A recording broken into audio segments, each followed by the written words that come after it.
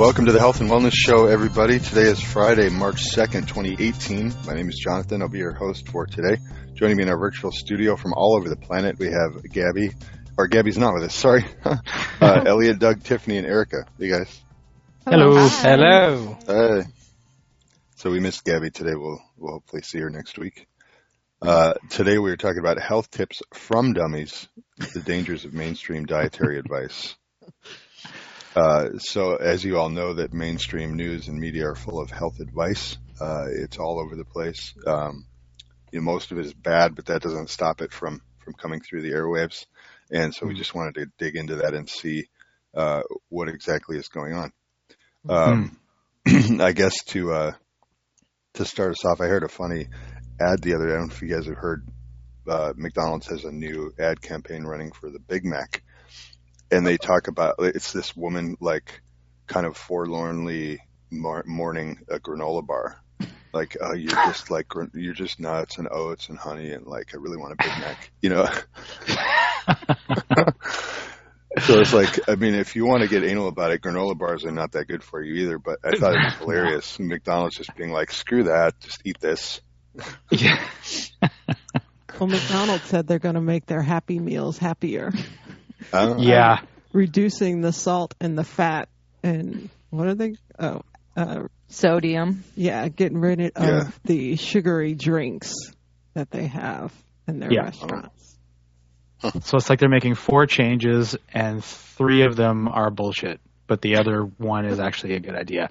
So one of them was they're going to reduce the calories by 600 or to 600 calories. Yeah. I think they're reducing it to 600 calories, which is like, I mean, the whole focus on calories is ridiculous anyway, but, restricting kids' calories is even more retarded, but okay. And then they're doing only 10% of the calories can come from saturated fat. Well, we know that that's nonsense. And they're going to lower the sodium to 650 milligrams. And again, we know that there's nothing wrong with salt. And then they're going to decrease it so no more than 10% of calories come from added sugar.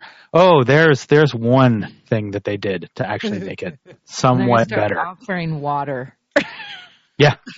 Yeah, the kids are going to get excited about that. But I mean, the whole thing, it's like they're so schizophrenic. I mean, after you saying about this ad, Jonathan, about the Big Macs, it's kind of like, I guess they're trying to target different markets. Like they know that there's certain people out there who are just like, I don't care if it's bad for me. I'm just going to eat Big Macs. So they're like, playing on this whole idea of granola bars and stuff. But then at the same time, they're like, well, parents obviously really care about what their kids are eating. So it's like, we're going to make these things healthier. It's schizophrenic advertising. I don't think any self-respecting, health-conscious parent will take their kids to McDonald's. Yeah, no kidding. Yeah. It's And just kind of like... What's their source of saturated fat anyway? Some of the fat Well, that's in the fake meat. Yeah. The pink slime meat. Yeah, the silly putty and the French fries. What do they use to fry their French fries? Like Vegetable hydrogenated They oil. use vegetable oil, for that. Hydrogenated vegetable oil. Yeah. Not reducing saturated fat. Do they even use any saturated fat in the first place? I guess they might use palm oil, but that's ironically that's probably the healthiest thing there. So I'm not sure what's going on there. There's probably beef fat that they get, I imagine. I mean, they deal with so many hundreds of thousands or millions of cows. I mean, they're a giant multinational corporation. They're not wasting, cow product, so to speak. Yeah. Yeah, they have 37,000 locations in over 100 countries. Oh, yeah. Crazy. Yeah. Reading this article, actually, it was really, I had to laugh because it's like, so McDonald's is apparently working with this institution called the Alliance for a Healthier Generation, which is a nonprofit co-funded by the American Heart Association and, get this, the Clinton Foundation. I thought that was pretty damn funny. Yeah. And they're So two hoping pretty evil other corporations fast food chains such as Burger King, Subway, Wendy's, KFC, and Dairy Queen will follow suit, offering healthier drinks and sides for kids. Yeah. Let's make KFC healthier. Yeah. There's more sugar in a McDonald's salad than there is in the dressing of the salad. So it's like there's more sugar in the dressing than what? Than a candy bar. I think it's like 30 grams. Seriously? in like a packet of like salad dressing. So I'd have to look that up to confirm, but I know it's a lot. But I mean, the whole idea is ridiculous on its face. It's marketing. It's stupid. Yeah. I mean, if they made their food like healthy, none of their customers would eat there. They'd all go into withdrawal and burn the restaurants down. It's true. It's true. It'd be funny if they actually decided to, partner with an actual company that maybe knows something about nutrition instead of instead of the Clinton Foundation and the American Heart Association, and start offering keto shakes or something, or you could get a butter coffee with your meal, and it was all keto stuff. It would actually be like you say, nobody would eat there, but it would just be really funny if they actually were you know what, we're going to go paleo now. So yeah, lettuce wraps. Yeah. Yeah. Well, you see the other restaurants doing that, offering wraps, low carb options, stuff like that. Mm-hmm. They're trying to capitalize on it. Mm-hmm. They're going to also reformulate chocolate milk to reduce the amount of added sugar. Oh. Wow. They're going to use dark chocolate. They're going to use chocolate cows. They'll probably switch to aspartame or something like that. Sure. Sugar-free chocolate milk. And they're substituting apple juice for an organic variety with 45% less calories and half the total sugar. Mm. Mm. Yeah. At the end of the day, it's still McDonald's. Yeah, exactly. I think McDonald's and fast food is kind of a no-brainer. I mean, if you spend a little bit of time looking into health and healthy eating, you understand that, I mean, I guess if you needed to stay alive, if you needed calories, you could eat fast food. Well, I don't know if you guys remember that science experiment that a teacher did where she left a Big Mac out in the classroom for 3 months and nothing happened. No, it was years. Yeah. Wasn't it years? It was 10 years or something crazy like that. So they aren't addressing all the additives or preservatives in there. Well, no, I knew a exactly. lady who The chemicals. snuck off to McDonald's once because she was trying to eat healthy at home, so she had a Mac attack. And she snuck off to McDonald's and was eating her McDonald's in the car, and she threw little bits out of the window so the seagulls could come and eat it, and they wouldn't touch it.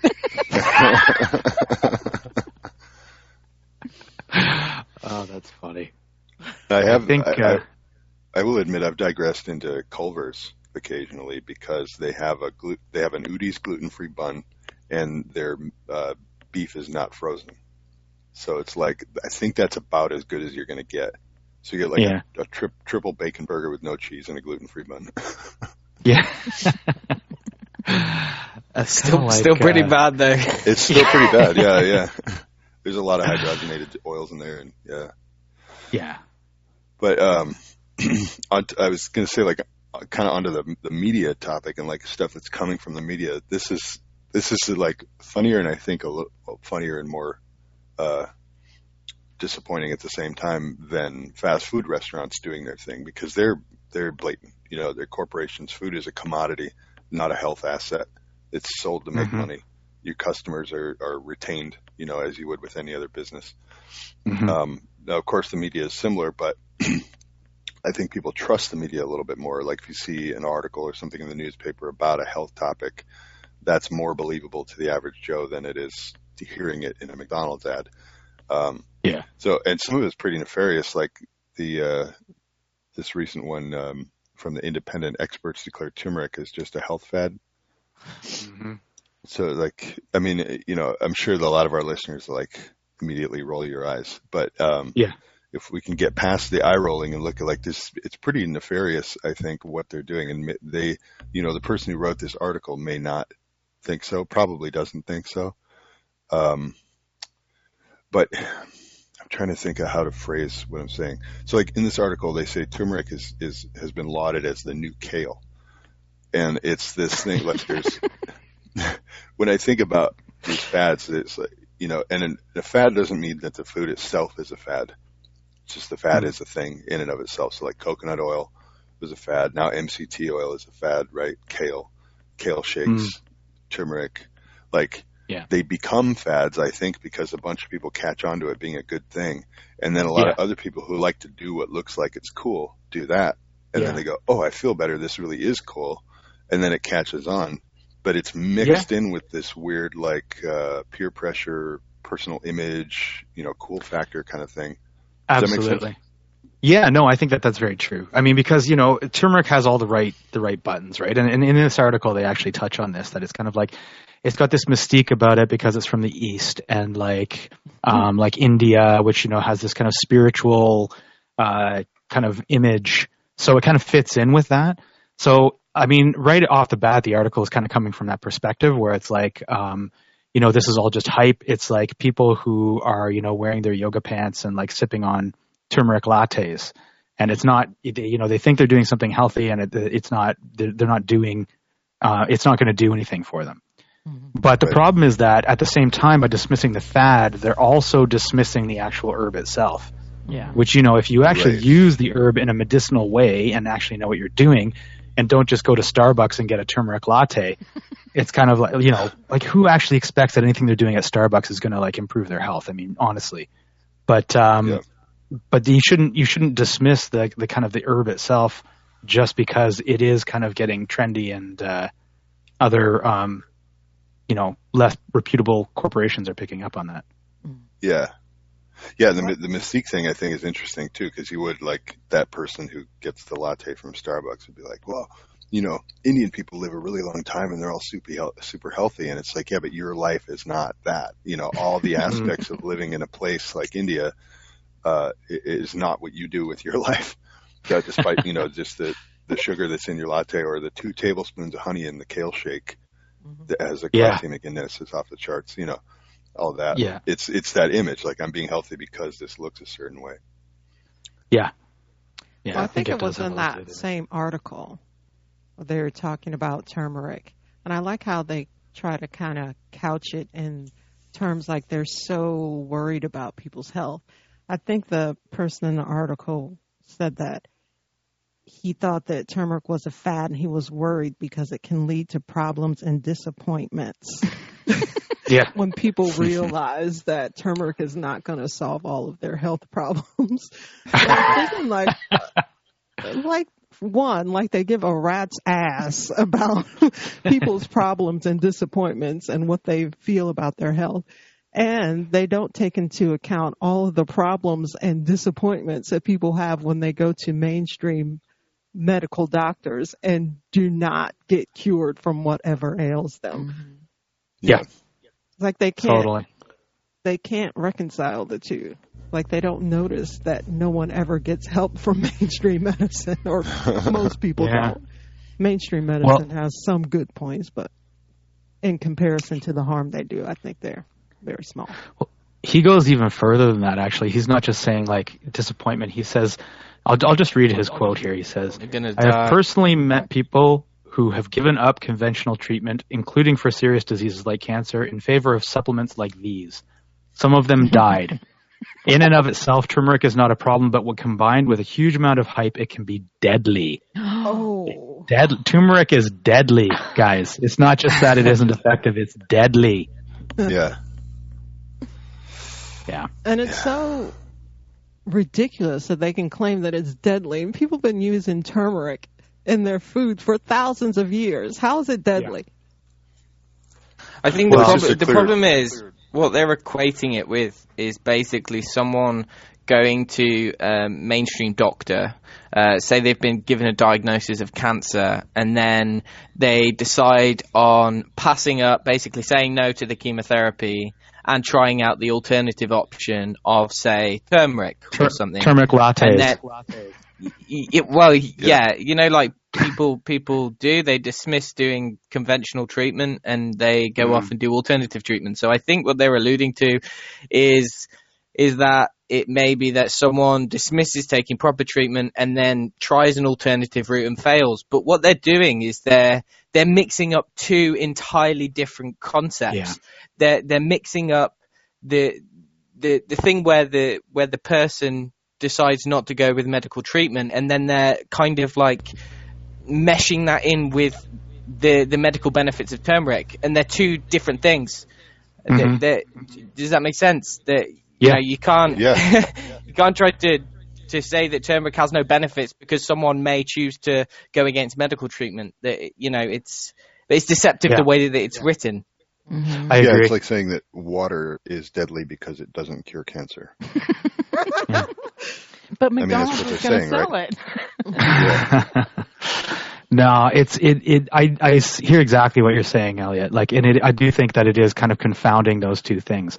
Like somebody giving up, deciding to go with alternative treatments for any kind of disease state is a completely different thing than something becoming trendy because it's got a lot of hype behind it.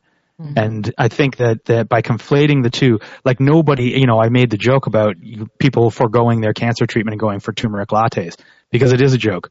Nobody's going to do that. It's like, no, I'm not going to go under the chemotherapy because Starbucks has just started selling turmeric lattes. So that's my chosen method. It's like it's completely conflating those two things because as somebody actually did an alternative treatment of which, turmeric was a part, and they were actually with a practitioner who knew what they were doing, et cetera, they could, potentially have some headway with that. But, it's just that they're completely conflating the two issues, like you said, Elliot. And if they did have headway, it wouldn't be acknowledged anyway, as we've shown in our shows. Yeah, absolutely. And there was another magazine, too. Oh, sorry, go on. Yeah, Elliot, go ahead, please. I was just going to say the irony is that turmeric has actually been used in cancer treatment, and there's been some fascinating results. So what they've said is just downright incorrect. Yeah.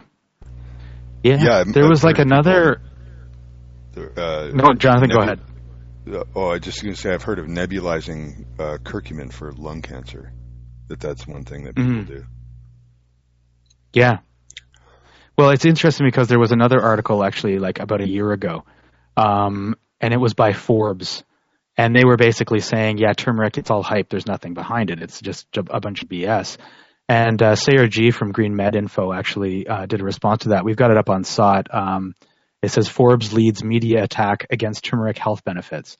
And it's like the whole point of the article, what Sayer G is kind of pointing out is that Forbes is basically the person that got to write the article, first of all, has all kinds of like conflicts of interest, but they're basically saying that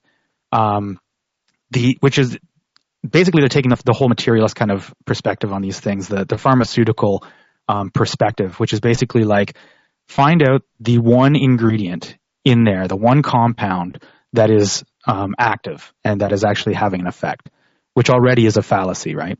And they're like, then we'll test that one out in like placebo-controlled, random-controlled studies, and we'll see how it kind of stacks up.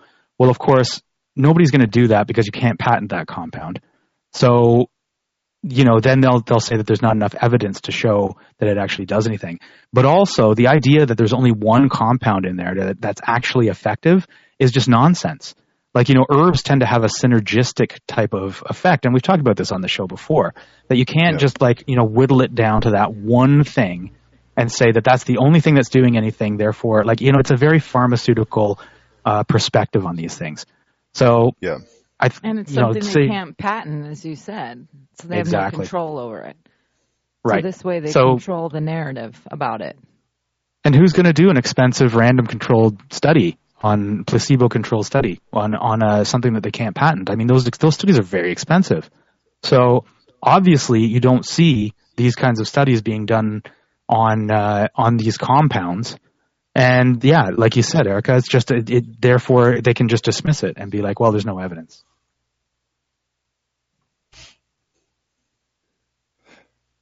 Yeah, it's. I think that again, I don't know quite how to say this accurately, but the problem that a lot of the Snopes debunker types have is very similar to the problem that the people that they're addressing have.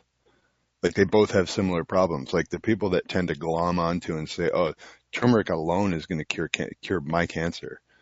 They have a similar kind of narrow-sightedness or tunnel vision that the debunkers have.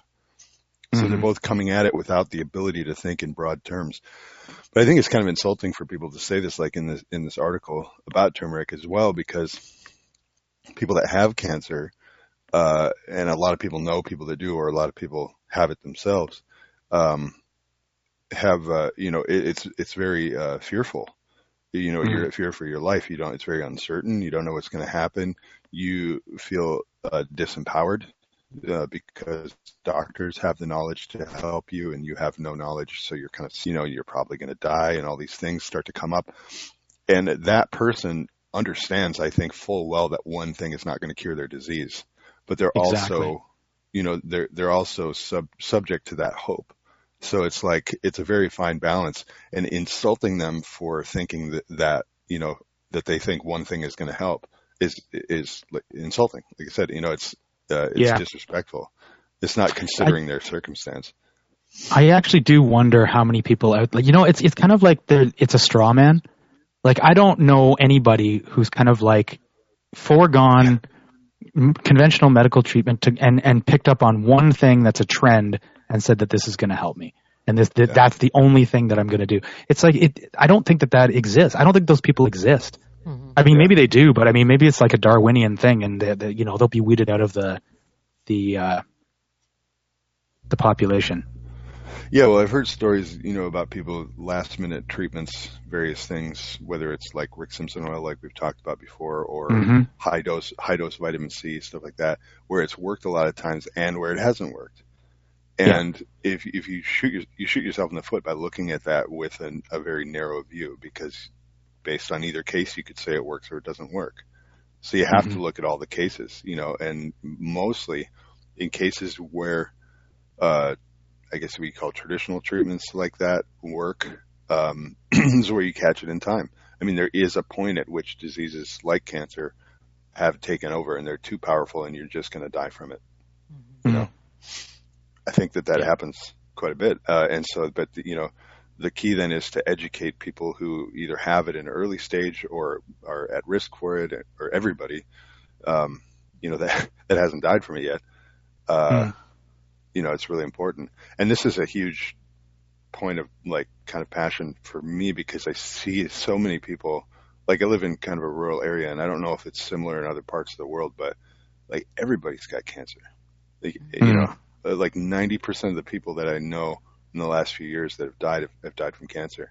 I know a lot of people that have it, a lot of people that were just diagnosed. I would even venture to say it's going to be more than diabetes. Like it's going to be the leading cause of death very soon, if it's not already.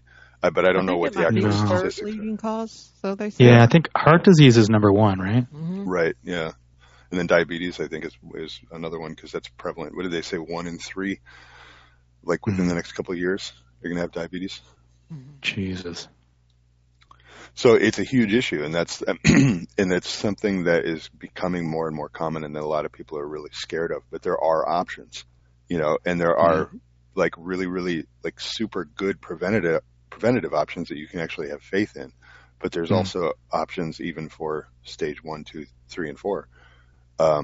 So anyway, I don't mean to rant, but hearing lies about it in the media is really infuriating, because you're, pardon my French, but you're fucking with people's hope for their life. Yeah. That's a big deal, And I think that, they're coming from a very disingenuous place too. It's kind of like, let's debunk a trend. What's the latest trend? Oh, turmeric. Okay. Let's find some experts who have some things to say slamming turmeric, and now we've got the latest article, and it's going to go viral. It's very like trendy to debunk the thing that everybody likes, right? Exactly. Because it's always divisive, right? Like some people are jumping on it, and some people are like, calling those people idiots.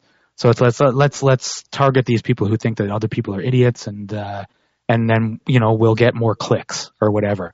So it's like you said, like you're basically messing with people's hope, and like you are slamming something that could potentially be helpful for people too. And it's not even, and even presenting it in such a black and white way, like either you're going with turmeric or you're going with the conventional treatment. Well, that's not the case, right? There's no reason that somebody who's not going through conventional treatment couldn't also be trying other things, as a way of kind of synergistically working with these, with the disease. Yeah. Right. I don't know. It's really aggravating. Like the media drives me nuts. I feel like we addressed a little bit of that in that Fungus Among Us show about mycelium and mushrooms, and how Paul Stamets did that with the turkey tails, like when his mom was going through chemotherapy and he supplemented the turkey tails and she had a remission. Mm-hmm. Yeah. Well, that's too nuanced for mainstream. Yeah. No kidding. They have to present everything as black and white, make it very simple, so that the average person can digest it, which they're really doing people a disservice. And it's a lot of it is just for clicks, like you said, Doug. Yeah. Yeah. It's true. Here's another one. One of the articles we were looking at, major study reveals processed foods are driving up rates of cancer. Forehead slap, I guess, but shocker. They just figured that out. Yeah. Just looking at the cognitive dissonance in this article is hilarious. And I appreciate what the person is doing. This is a Daily Mail, Ben Spencer from the Daily Mail. So Ben, no ill will here. It's a good article. But there's talk about, it's kind of vague. So experts found just last night that processed foods raise the risk of cancer. Sugary cereals, fizzy drinks, biscuits, chemical preservatives. So it's very vague. This is quote unquote ultra processed food involving an industrial procedure now makes up half of our diet. Yes, that's true. Packed with chemical additives, processed foods, packaged meat, pies, etc. So I don't mean to go on and on, but my point being, and then at a certain point here, he says, campaigners said that families should heed the warning and read food labels more carefully to check for levels of fat, salt, and sugar. Like, dude, where did all the chemicals go from your womb? Yeah, that's just the thing. Like, to start off saying, processed food is leading to cancer, and then it's like the solution to that is to read labels more carefully. Yeah, because everybody knows what sodium erythrobate, or I don't even know the names. See, like it's you got to really get into a whole field of study to know what those things are. I figure if you look at a label and you don't recognize anything, then don't get it. Yeah, I think that's generally good advice. I mean, at the very least, look it up. I mean, like I had my own kind of moment of enlightenment about nitrates and understanding that they're not as bad for you as it seems. But if you were to kind of go off the common wisdom, you're like, oh, nitrates are on the label. It's bad. But, if you see something you don't know about, at least look it up and do some reading on it. Well, it's interesting that you bring up nitrates, actually, Jonathan, because there was recently an article in The Guardian, and I say recently, I think it was only out like 2 days ago or something like that, that was basically saying why, we know that bacon is really bad, so why hasn't anybody done anything about it? And it was basically going off the whole. The thing was, like, he was basically saying that, everybody loves bacon and it has a tradition and everybody remembers the smell of bacon kind of cooking in their home when they were young, and it's very comforting, but we know it's going to kill you. And it was basically just going off this whole thing. It was a very long article, actually, and it went off about nitrates, and basically nitrates are the mother of all evil, and that we know for a fact that it causes cancer, et cetera, et cetera, et cetera. And anyway, I just thought it was interesting you brought up nitrates because I had just finished actually reading that article a couple hours ago and was kind of fuming about it. Yeah, there's I'm going to fry. So I have to disclaimer that this may not be 100% accurate, but I remember reading that there are more nitrates in your saliva in your mouth right now than a pound of bacon. Yeah. I think we did a whole show on nitrates. Yeah. Yeah, we did. Yeah. And it's in celery, it's all over the place. So it's not bad. Yeah.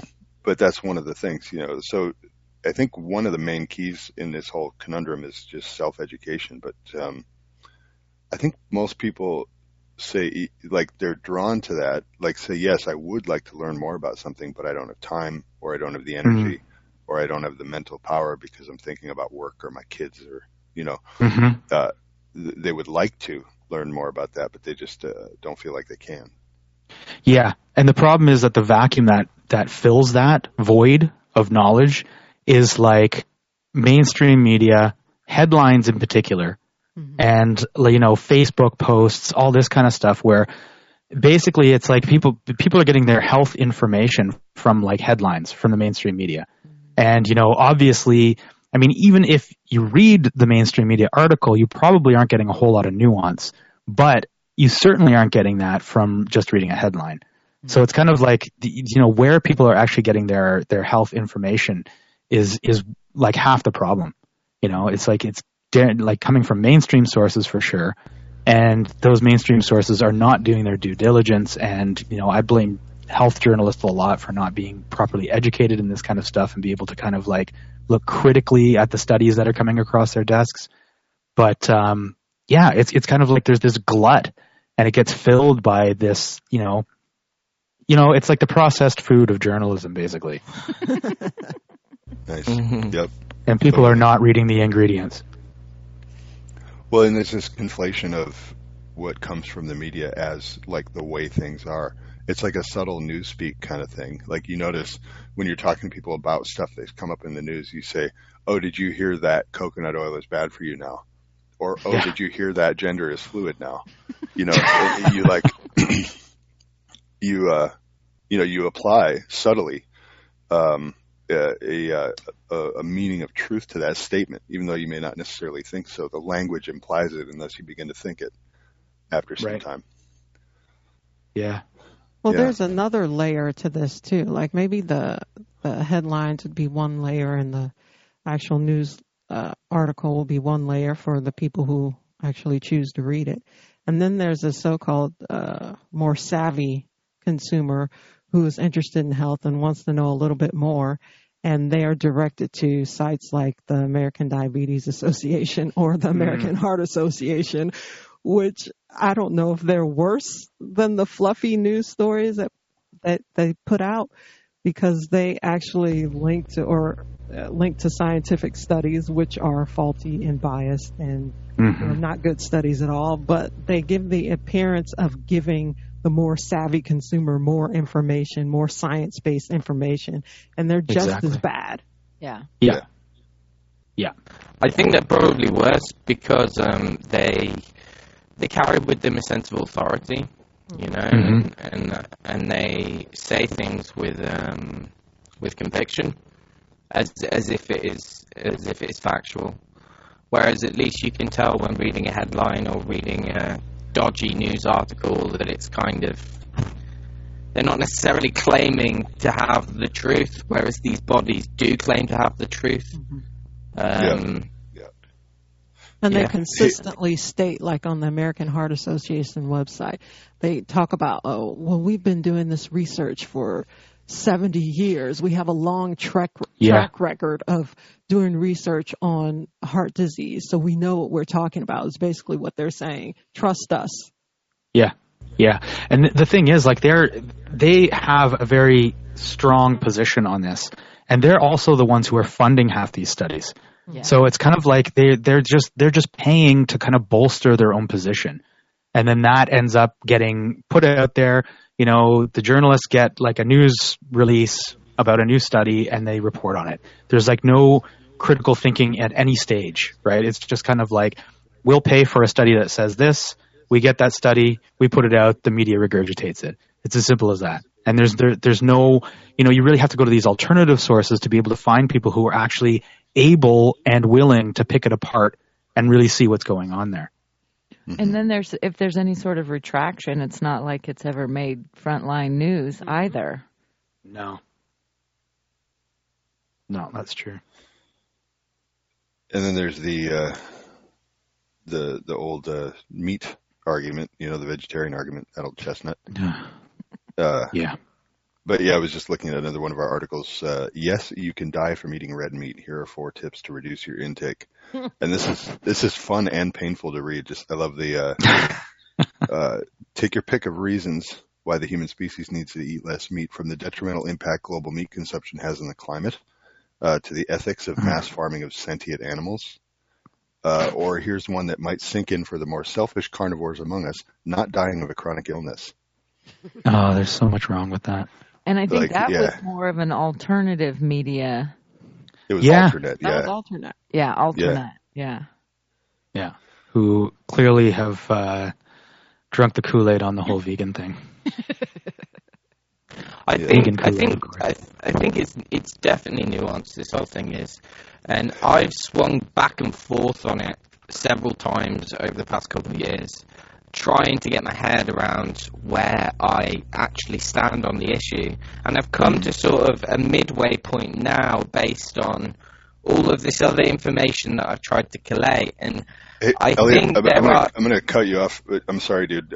You got like a Star Wars voice modulator thing going on. Because I want to hear what you're saying, though. Will you try reconnecting? I think he's sorry to throw a wrench in the works there, guys, but he has an important point, and that was all going to sound garbled. Yeah. Hello? So, yeah, there he is. Sound better. Much better. Thank you. Right, sorry. What I was going to say was I've sort of taken mixed positions on the whole meat issue before. You know, I previously was vegetarian, and then I sort of went carnivore, and I've sort of flitted back and forth. And based on some more information, I think I have a better understanding of where both sides are coming from. Now, I think the statement that red meat causes cancer is preposterous. But there is research to back that up, and it's not always necessarily bad research. And, you know, there do seem to be some studies that are well designed that have shown correlations with certain diseases.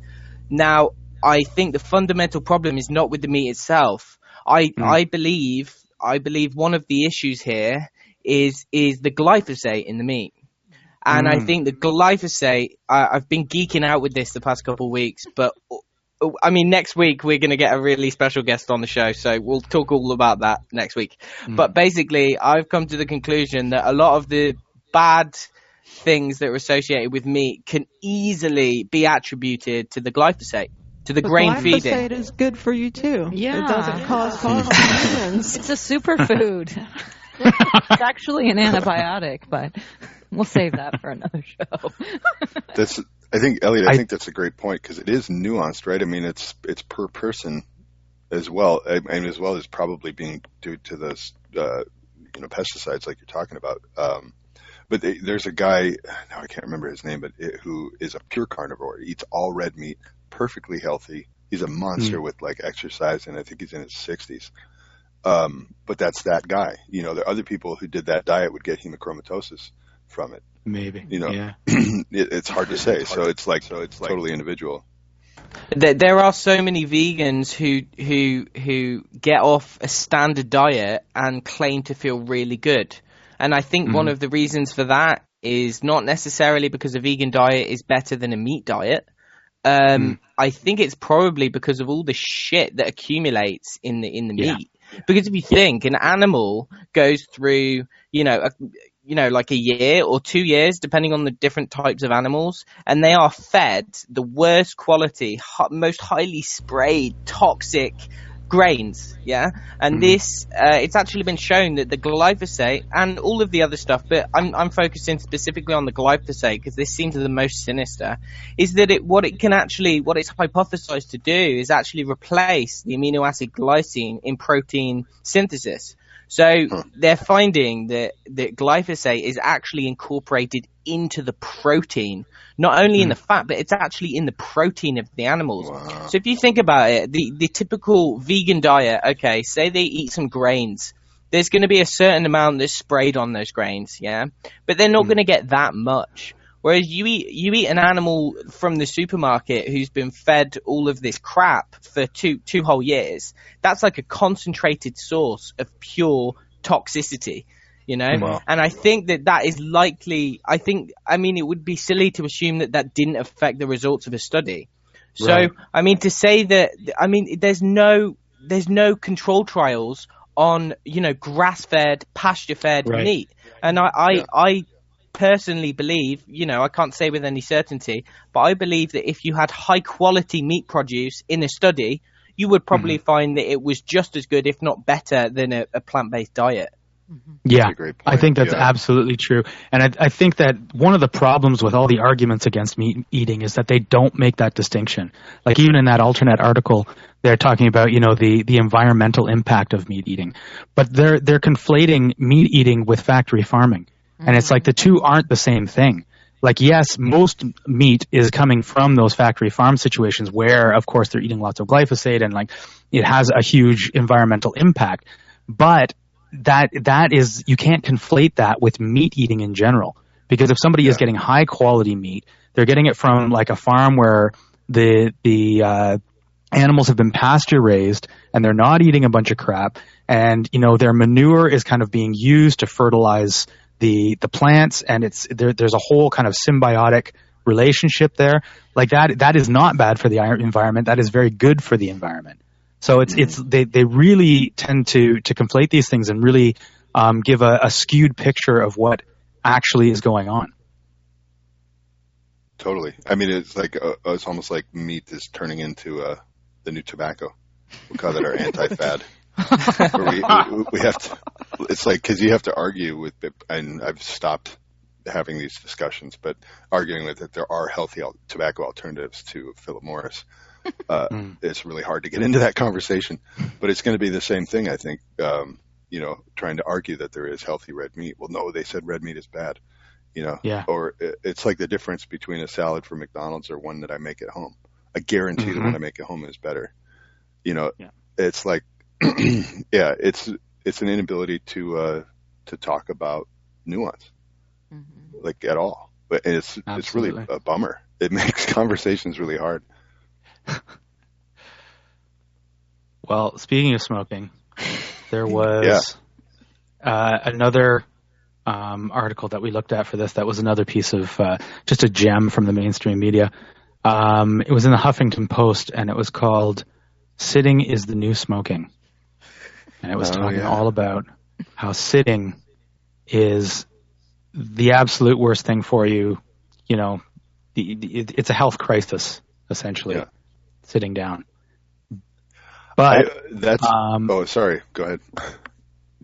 You have to read that quote. You have to read that quote, Doug, about what Dr. James Levine said about it. He was the inventor of the treadmill desk.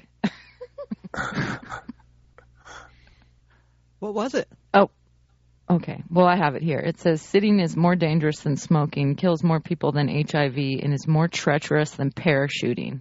We are sitting ourselves to death. I don't know how many of our listeners are regular parachuters, but seems like it's a bit reaching. I don't know. It's a bit of a reach. Yeah, based on what studies, I have to ask. Yeah. Well, I think this is kind of like Elliot's point about red meat, because I'll tell you, I sat every day, all day for years, for like 12 years, and screwed up my back from doing it. And when I started using a standing desk with a stool for support, everything got much better. So but that's bad now too. We'll go into that. I think that there is something to that. I don't think that it's as dangerous as parachuting, but I think the salient point is that the sedentary lifestyle is bad for you. Yeah. But this is another example of act of sitting down. Again, they don't make that distinction. Right. If you don't do any exercises, whether it's, purposely going to the gym to exercise or doing things around the house or around the yard that exercises your back and strengthens your back, then yes, you might have back problems after a while, but it has nothing to do with sitting at a desk. Yeah. Yeah. And there was recently a study that came out that found that standing desks may lead to back pain and brain drain. So basically, it's a new study in the journal Ergonomics, and they said that over time discomfort increased in all body areas when they were using standing desks. Sustained attention reaction time deteriorated, although, oddly enough, creative problem solving improved. So, yeah, it's basically just like another one of those things, right? Where it's kind of like sitting is bad for you. Everybody, all these biohackers run out and get themselves a standing desk or a walking desk or something like that. Put themselves on a hamster wheel. And, but then another study comes out and it says, no, wait a second, standing desks are really bad. So it's kind of like, well, what are we going to do now? Are we going to like do all our work from bed? Like it just, it's kind of like, I don't know. There's no, anti-gravity. I don't even know what to say. I'm speechless. Yeah. Well, coupled with like the products that you can get, like I have to say, I actually thought about getting this. It's like a articulated arm that you can mount that will hold like a tablet or a phone up above your bed so you can lay down and look at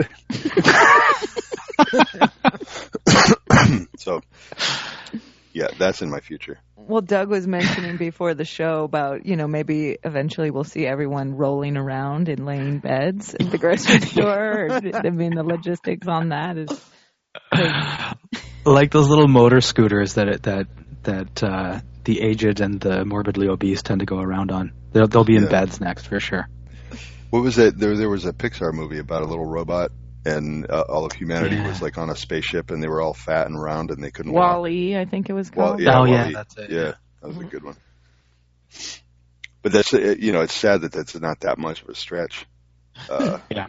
Humans, humans will always want convenience, and as long as there's money around it, and smart people can get paid to make everything more convenient, it's just going to keep going that way. Yeah.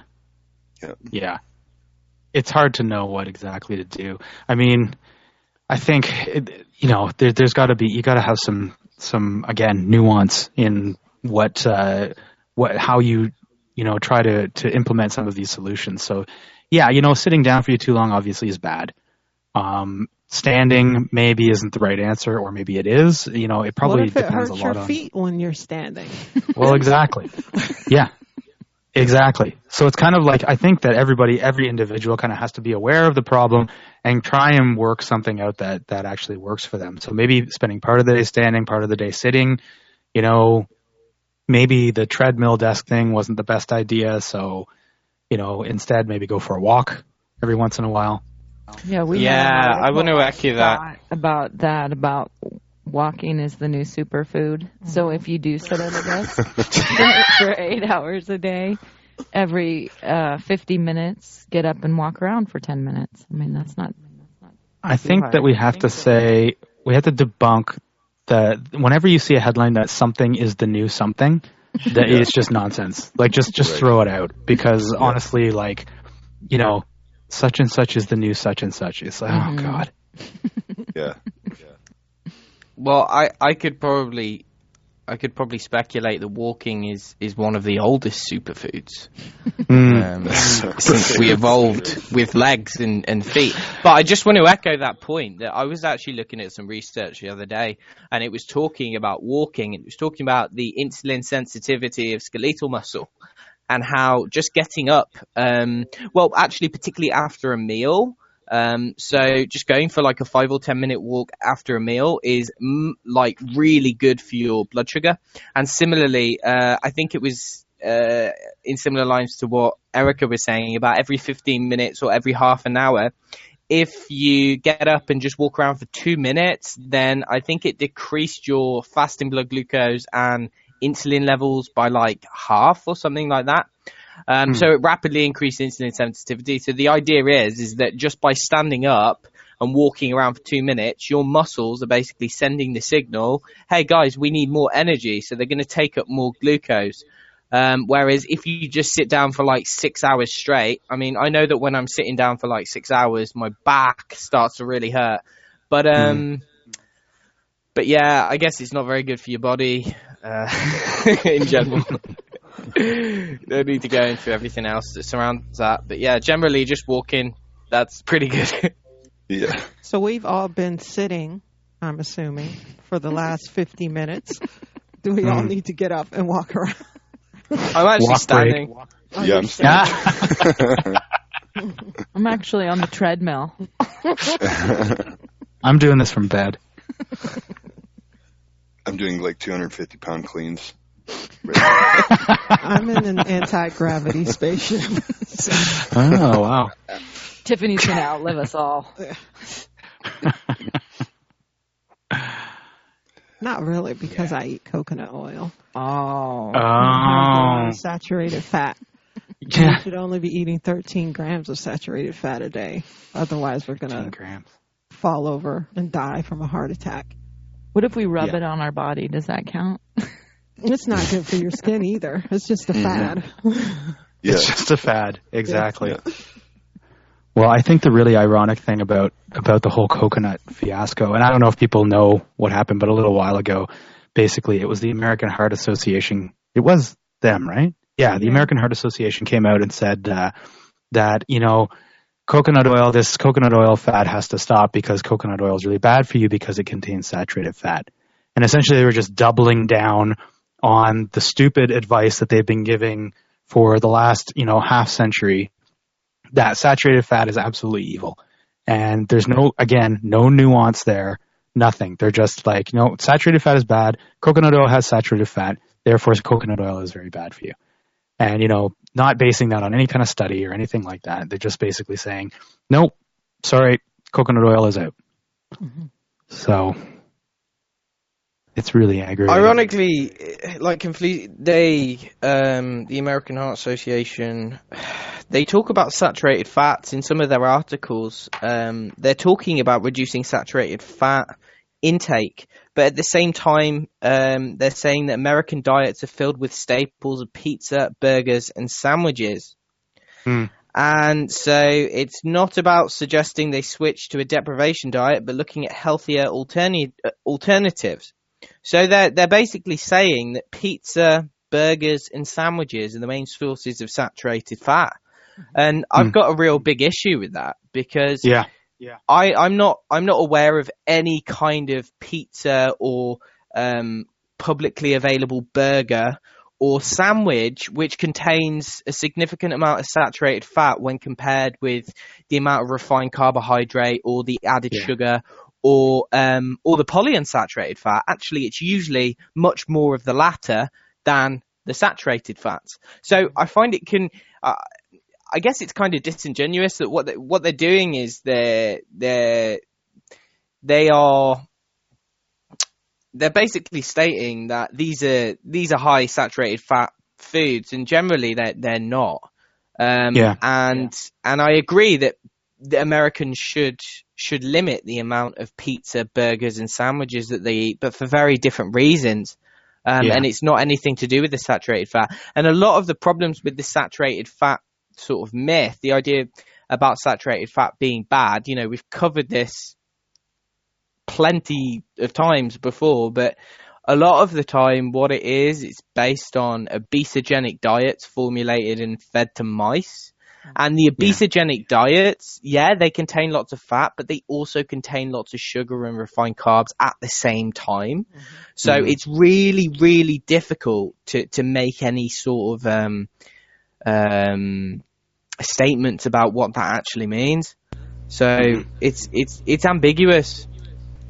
Yeah, well, the statements are a problem. If you're from like northern Sweden, you probably shouldn't be eating any sugar at all.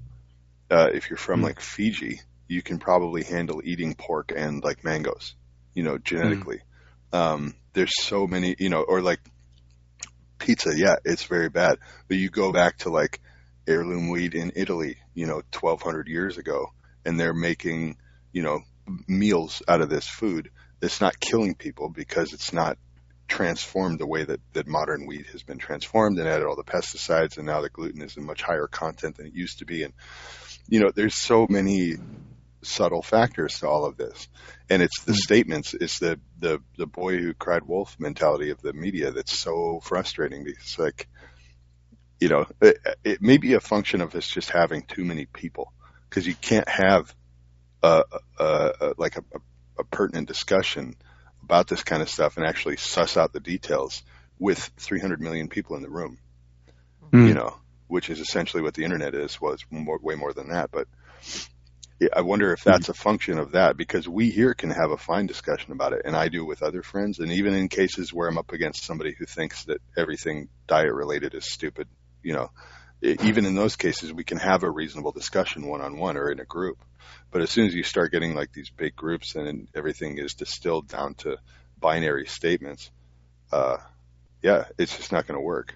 So it really is up to every single person to find out what works for them. And, there's a part where you got to get a little bit cold about it too. If you eat shit for the rest of your life and you die from it, I'm really sorry that happened. It's not my problem. Mm-hmm.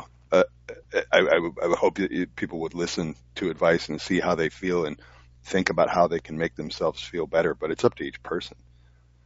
Yeah. And that's the part of the problem is that these organizations are making these broad statements about diet for everyone, and there is no individuality within that. It's like the food pyramid. Everybody has to eat according to the food pyramid. And it's like, well, there's probably nobody who actually would thrive on the food pyramid, but it's kind of like taking out the idea that every individual needs to kind of figure things out for themselves.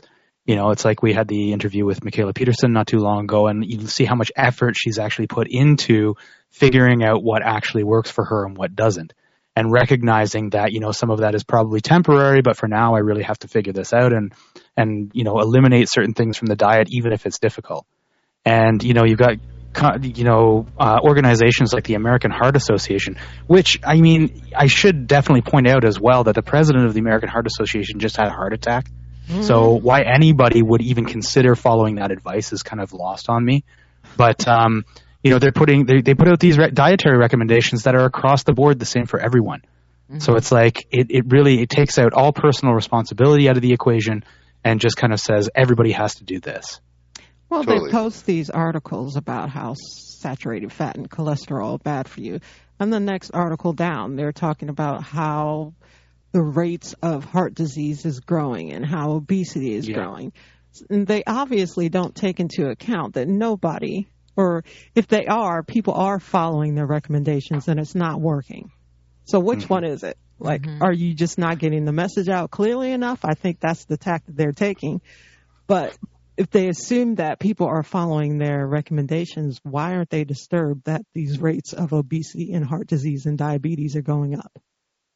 Yeah, and people can't help but follow their advice because all the foods that they're eating are following that advice. So all these processed foods that are lowering the fat, lowering the amount of saturated fat, all that kind of stuff, people are following the advice, not necessarily because they're putting effort into it, but just because the food that is available is following that advice. Mm-hmm. Yeah, it's really, it's all frustrating, but I think a part of it that's particularly frustrating is that, I think there's a difference between appeal to authority and appeal to expertise. Appeal to authority really bothers me. I really like appealing to expertise because I know that person has spent a lot of time in a certain field, and I'm sure they know way more than I do about it. So if that's the case, I really like doing that. And because it gives you a certain sense of confidence, right? And you're a team, and now you have an expert who can help and fill in the blanks where you don't know how to do stuff.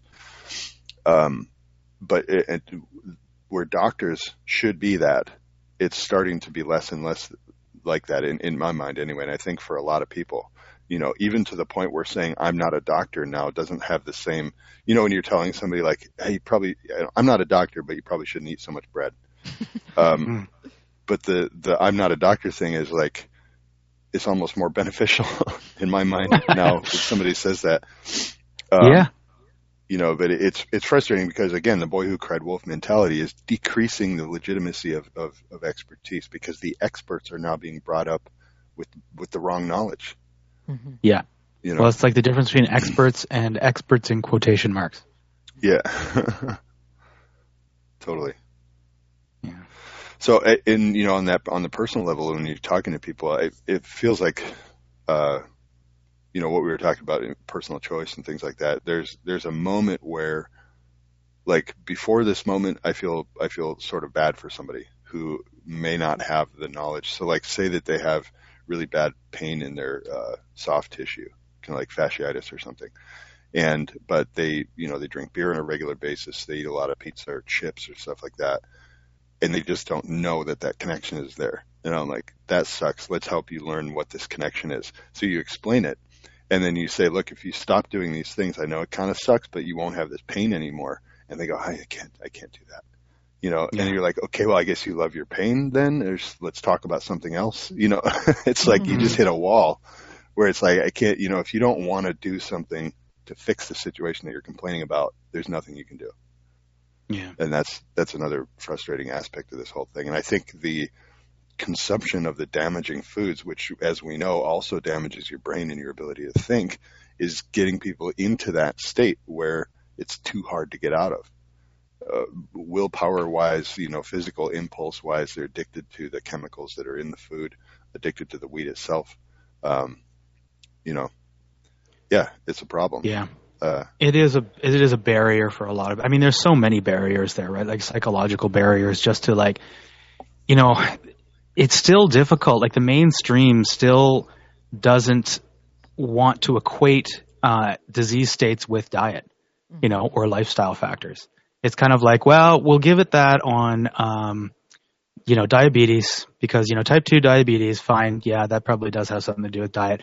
And, there's certain things in the diet that might be carcinogenic, but then they'll cut it off, right? So if you have an odd diagnosis or one that's kind of, a little bit more ambiguous, then it's kind of like there's a barrier there to actually being like, well, maybe it has something to do with what I'm eating.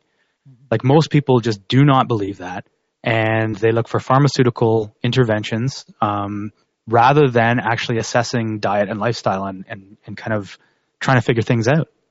And I think that the media, actually getting back to the media, actually plays a pivotal role in that because they don't tend to accept that sort of thing. It's still fringe. Yeah. So are they all trying to kill us, or what's the motivation? Or are they really just dummies and they can't be faulted for their dumbness? Well, I don't know about that. I don't think they're dumb. I don't think these people are dumb. Some of them maybe, but I don't buy the fact. I think they're spineless. Mm-hmm. Yeah. Yeah, and they don't actually care. I think they're criminals, a lot of them. In the higher tiers of nutritional science and public policy, I think they are criminal and that they are fraudulent and that they take money. Well, that's not my thoughts. That's factual, and that they're funded by these, by various interests and things. But, I'm sure some of them are stupid. Well, I think, I guess you kind of have to divide it because I think that you're probably right. The people who are putting the science out there are definitely more accountable. But as far as the media goes, I think that stupid actually explains a lot. That they're just ignorant, and they're reading the same headlines that everybody else is. And it's rare that you actually find a journalist who is educated on what, particularly in health and wellness, but I think it could probably be argued in other arenas as well, like politics. But I think that a lot of the times a person is reporting on a study that they've just read the press release on, and that's it. And there is no critical thought. There's no looking and digging and seeing, well, what's this study really all about? How can I kind of look at that and maybe get a more critical perspective on what they're actually saying? There's none of that. It's just like, it.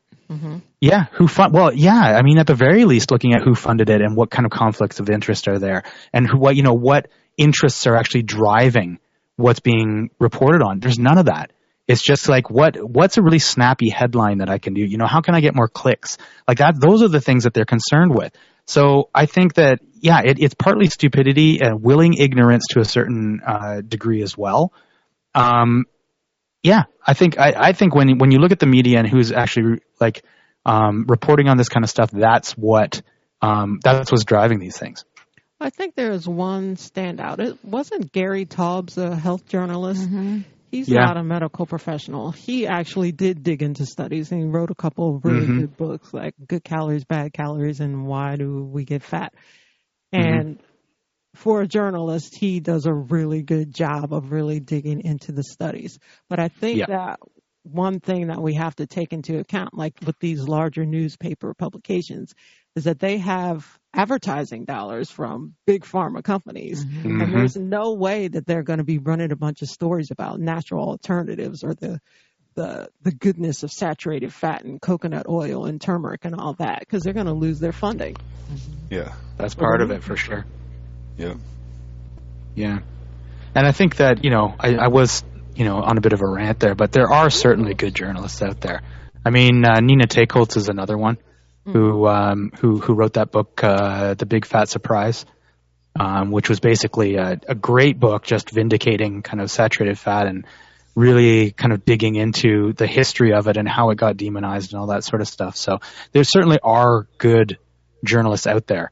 But I think your average person who doesn't get outside of an office and is just reading press releases and isn't digging into things and stuff, which is the vast majority, is, they're stupid.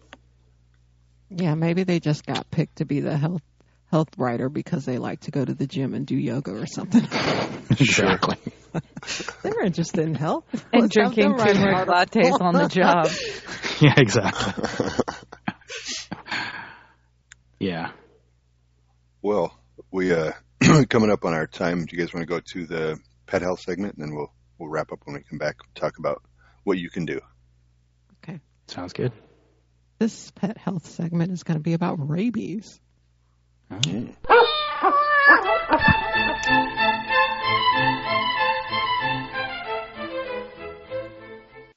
Hello, and welcome to the Pet Health segment of the Health and Wellness Show.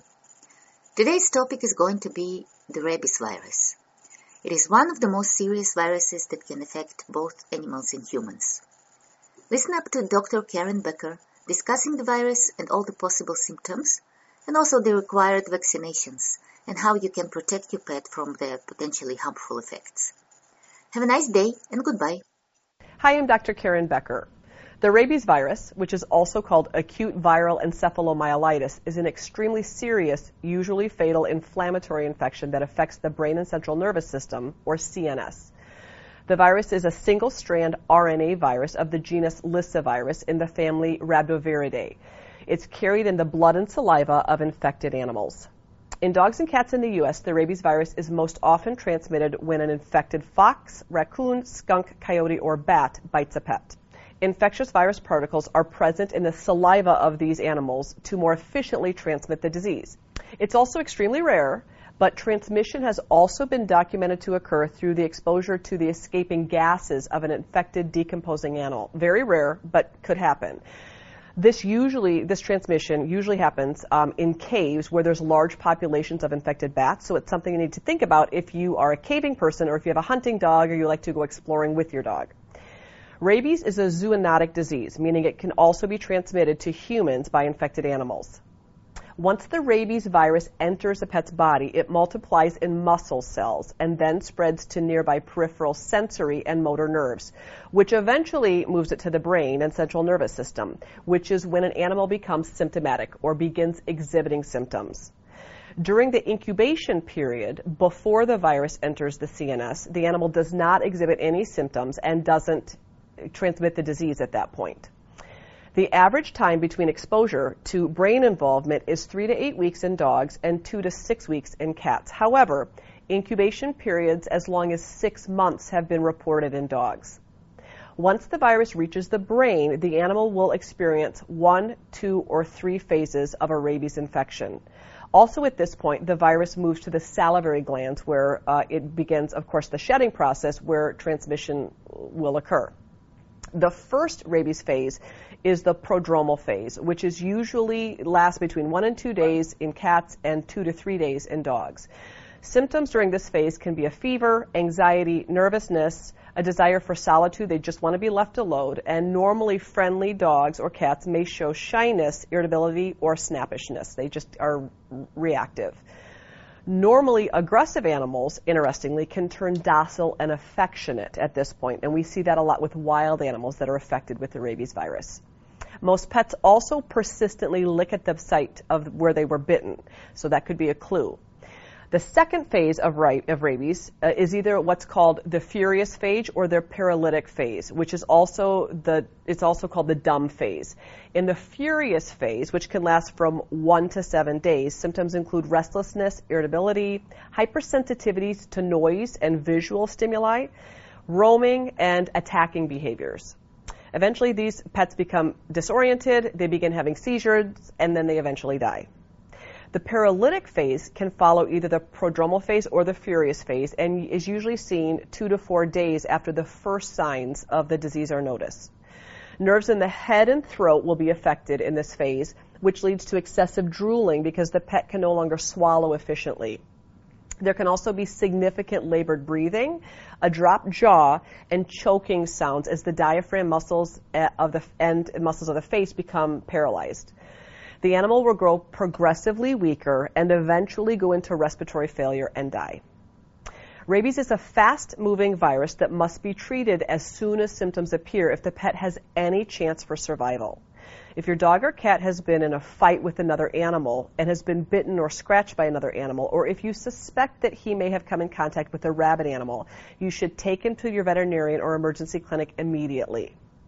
Diagnosis of rabies in a living dog or cat is done through history taking and symptom observation. Pets suspected of having rabies are quarantined in a locked kennel at a veterinary clinic for 10 days and carefully monitored. If an animal is showing progressive symptoms of the disease while quarantined, then the veterinarian will take fluid samples for evaluation, and if they are positive for rabies, your dog or cat, sadly, by law, must be euthanized.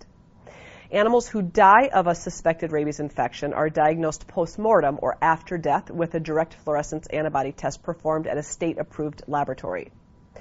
All confirmed cases of rabies must be reported to the state health department, and unfortunately, at this point, there's no amazing treatment or cure for rabies, and death actually typically occurs in unprotected animals within 7 to 10 days after the onset of symptoms. Since rabies is a really devastating disease, a fatal disease, it's really important to protect your dog or cat through vaccination as appropriate and as required by law, as well as to avoid situations in which your dog or cat could be exposed to a rabid animal. Rabies vaccines are the only vaccines mandated by law in all 50 states. These vaccines, like all vaccines, have the potential for adverse side effects or reactions, and those reactions can range from very, very mild to really profound reactions and or anaphylaxis and death. Fortunately, all 50 states now have a 3-year revaccination protocol after the second vaccine is given. However, a few county and city laws may differ, so it's important that you check with your local veterinarian or animal control for more information about your state's and county-specific rabies vaccine requirements.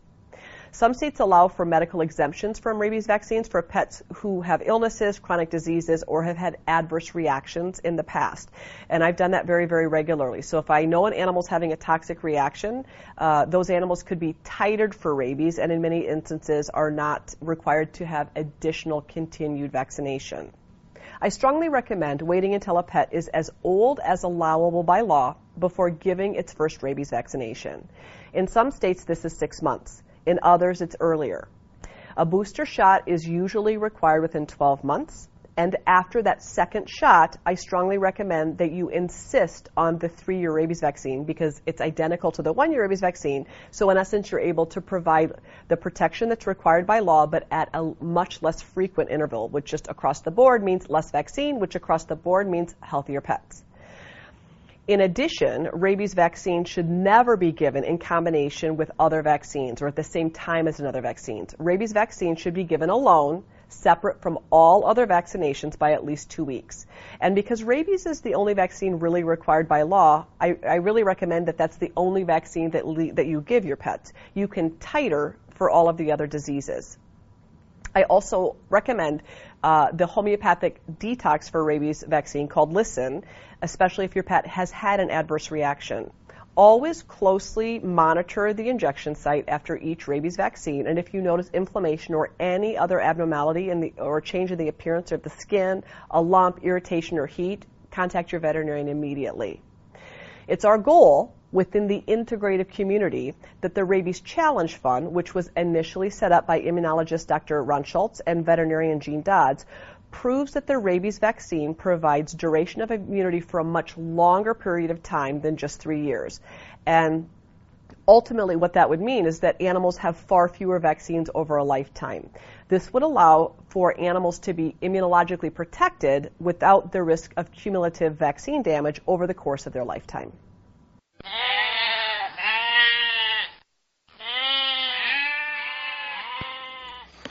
All right. Vaccinated goats, unvaccinated goats. They're happy anyway.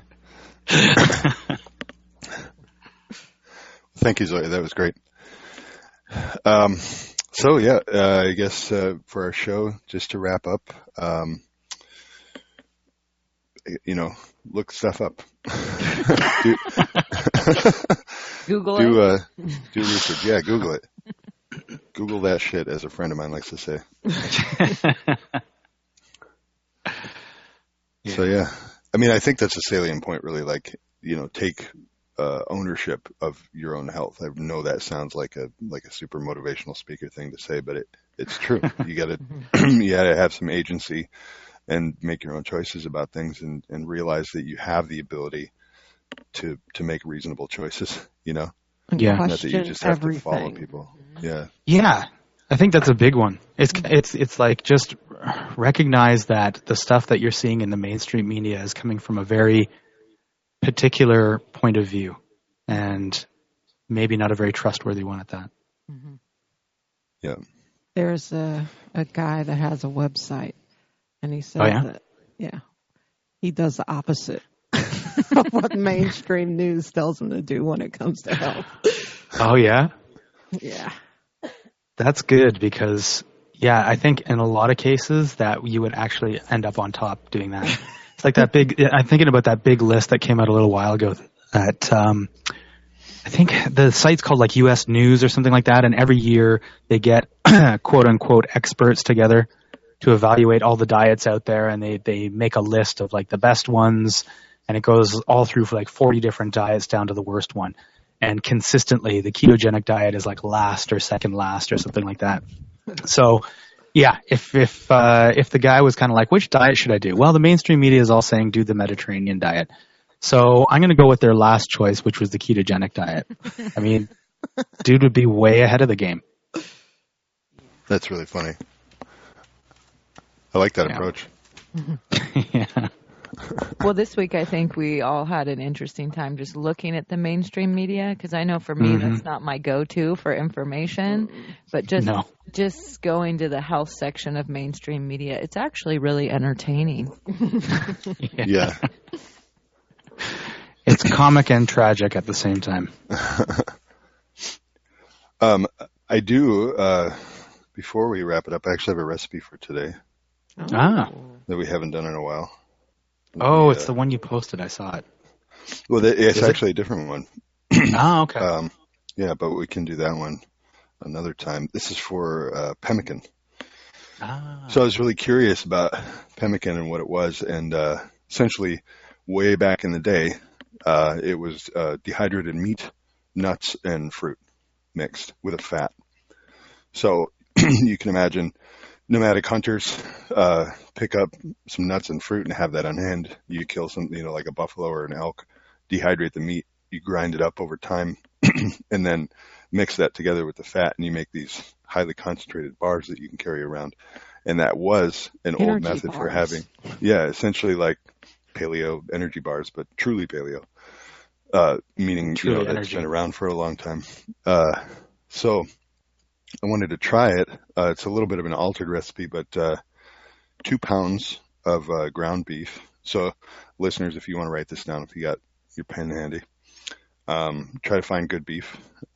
If you can, find lean beef, only because it makes it easier for this process to do the dehydration. Before you do the dehydration, this is what I did just for flavor. So to the beef, a half a teaspoon of vanilla, 1 tablespoon of apple cider vinegar, and a 1/4 cup of coffee. It just adds like kind of liquid coffee. Liquid, just to add like some of that flavor in there. You can leave it out if you want, obviously, especially if you're allergic to coffee. But then what we have, So for the nut base is a 1/4 pound of raw almonds, organic raw almonds, 1/8 pound of dry blueberries. So try to find those without sugar. A lot of times if you get dried berries, they're going to have sugar added. So, I mean, if you can't find them, I recommend just getting blueberries and then dehydrating them yourself. But that's 1/8 pound of dry blueberries. And then take the raw almonds and then the blueberries and put them in the blender. And basically, like, you powder the almonds, but the blueberries will get kind of chunked up and mixed with that powder. So you end up with that. So you have your ground beef. Then you have your almond and blueberry mixture. Then 3.5 ounces of cocoa butter. This is very important because butter will not work the same. Lard may work similarly, but I haven't tried it. But I did cocoa butter because it's more stable at room temp. Let's see. And then a cup of hemp protein. So I was trying to find a protein that would be good. A lot of the protein powders you find are whey-based or dairy-based. So use hemp protein powder for this. A teaspoon of stevia, a teaspoon of cinnamon, 1/8 teaspoon of clove, 1 tablespoon of cocoa powder, 1 tablespoon of cacao powder. Now that was just my own thing. You don't have to just do 2 tablespoons of cocoa powder if you don't have cacao powder. Basically powdered cacao nibs. It's essentially the same thing. And then a 1/4 cup of cacao nibs because those have like a nice crunch to them and they're really nutritious. 1/2 a teaspoon of gelatin powder and 1/8 teaspoon cream of tartar. And that's for like an emulsifier to kind of hold everything together. So what you do then is you dehydrate the meat, in a dehydrator. So spread it out. I basically used a jerky gun and made a bunch of jerky and then cut it up and then run it through the blender so that you turn it into kind of a powder. Then you mix that with your almonds, hemp protein powder, blueberries, everything else. Basically what you end up with is this big ball of like pasty mash, essentially. That's everything mixed together, including the cocoa butter. Now the cocoa butter you have to melt down in like a double boiler so it turns liquid. Then you mix that in. Then you compress it all into a pan or 2 pans, however much you get. And then just put it in the fridge. And when it cools, then you break it off and you have, really good, dense bars that you can carry around. You can control, what's in them. You can leave the blueberries out if you're being 100% about any kind of sugar at all. You can alter things. You could add some spice if you wanted to add a little bit of cayenne or something like that if you're not allergic to nightshades. So I think it's a pretty versatile recipe. And it tasted pretty hippie-ish. It was like hippie cookies, but it was also good. It didn't turn me off. Like I actually finished the batch and was like, oh, this is good. Sometimes I'll make, try to make like healthy baked goods or bars of some type like that, and they just end up tasting like shit. So this turned out good. So I stand by this recipe. My Sounds only good. experience with pemmican was like a more savory pemmican. Like it didn't have anything sweet in it. And it was awful. It was just kind of like, oh my God, this is disgusting. But this one is intriguing, I think, particularly because it's got the cocoa butter and the vanilla in there. So I can see that being tasty. Yeah, and the cocoa butter really helped hold everything together really well, and it doesn't make it hard. I mean, it's essentially like a granola bar that you get from the store. It's kind of like, it pulls apart, but it'll stay together if you wrap it up in, parchment paper or whatever. You can carry them around, put them in a baggie. But they have come in really handy. And you don't need much. I mean, like a little 2x2 inch square. I found like I would eat one of those in the morning and then be completely fine until dinner time around 7. So, yeah, anyway, that's pemmican. So I'm starting to play around in the kitchen a little more than I have in the past. So maybe we'll have some more recipes as we go forward. Very cool. Yeah. And you mentioned, what's a jerky gun? Oh, it's a tube with like a plunger in it with a trigger, and it goes tick, tick, tick, tick, like a ratchet, and it pushes the plunger up. And then at the end, you have a screw on cap with different kind of like holes. Like there's a circular one or like a wide flat one. And then you use the trigger to squeeze the meat out into jerky strips. Yeah. So that's what I use to make jerky with.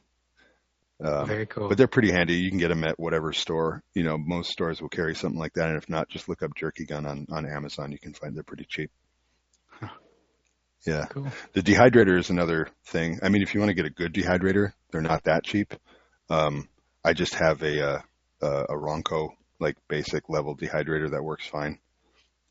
If you can, I think try to get one with a fan in it. There are some that just sit there and heat up slightly on the inside, and there's other ones that have a fan in them, but those work a lot better.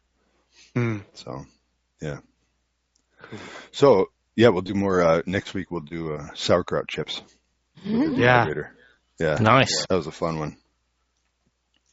So, that's our show for today. Thanks to everybody for tuning in, and to our chat participants for being in the chat. Hope everybody has a great weekend, and we will be back next week. Okay. Bye, everybody. Bye.